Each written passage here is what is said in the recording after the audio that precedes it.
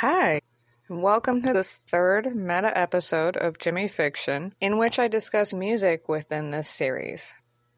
I think my use of sampling thus far has been pretty straightforward, but various people in the story do sing in various situations, which is not exactly what I'm good at. I'm not a vocalist, which is probably apparent. If somebody's supposed to be singing in the shower or the car or on the cell block, or they're overcome with emotion, or for some other reason it's not necessarily meant to sound exactly right, yeah, that's within my wheelhouse. I can do that. But if it's supposed to be any more technical than that, or actually sound good, then ideally I need to outsource the talent. It would be incredible if I could actually pay people to perform cover songs or even original pieces for this work. But, as is also probably apparent, I don't have that kind of budget. I'm recording myself talking in my DIY bedroom studio using pretty rudimentary equipment, like a lavalier microphone that I bought off Amazon and free software on my phone, which is not itself an expensive item. So, yeah, buying other people's time isn't in the budget right now. We're gonna make do, and I trust the audience to fill in the blanks. Caroline Guidry sings as a hobby, and if I had the money, I would pay a specific vocal artist to provide her singing voice. This person's instrumental musical artistry and lyricism also fits pretty well with what I think this character would do. So 10 out of 10. When we get there, I'm gonna play the songs as the artist has recorded them, and if you're supposed to imagine it sounds differently, I'll try to explain. The artist's name is Kennedy, and she's currently performing under the band name Searskew, like Serious Question. I think she's an incredible talent, and if you're listening and you like what you hear at all, there are many ways that you can support her, which I strongly encourage you do.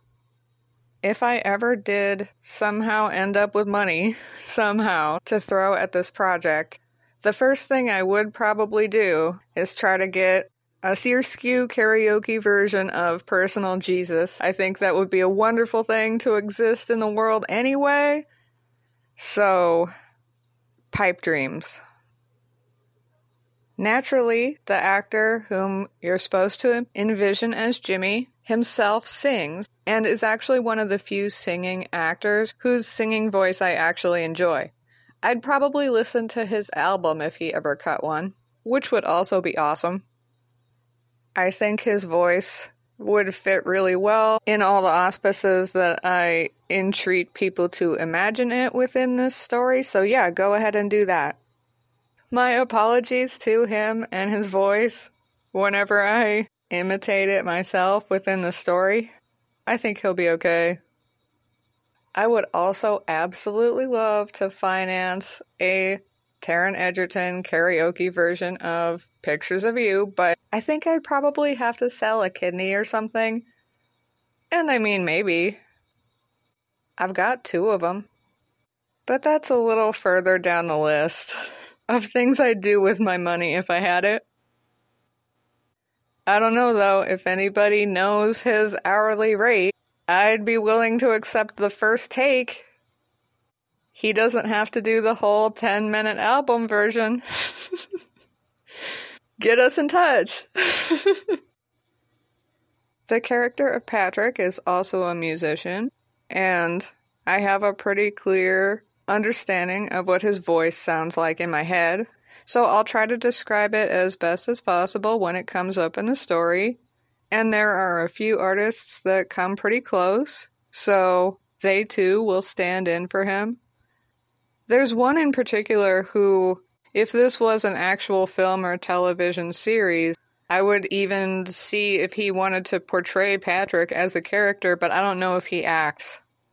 It's probably not important, since this isn't being filmed and probably could never be even if I wanted to, so that's irrelevant.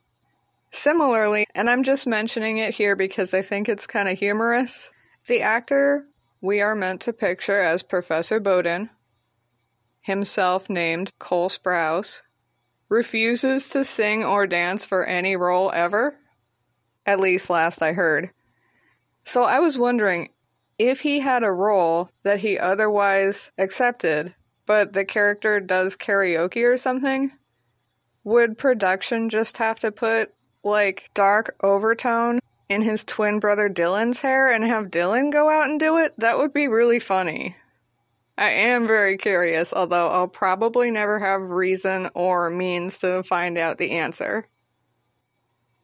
The speaking voice that I provide for him is not what the real man's actual speaking voice sounds like anyway, so when I have occasion to sing as him, it wouldn't sound like his actual voice anyway, so I won't even try to apologize, and I'm very confident that he would not care either way, even if he knew about this, so we're all good.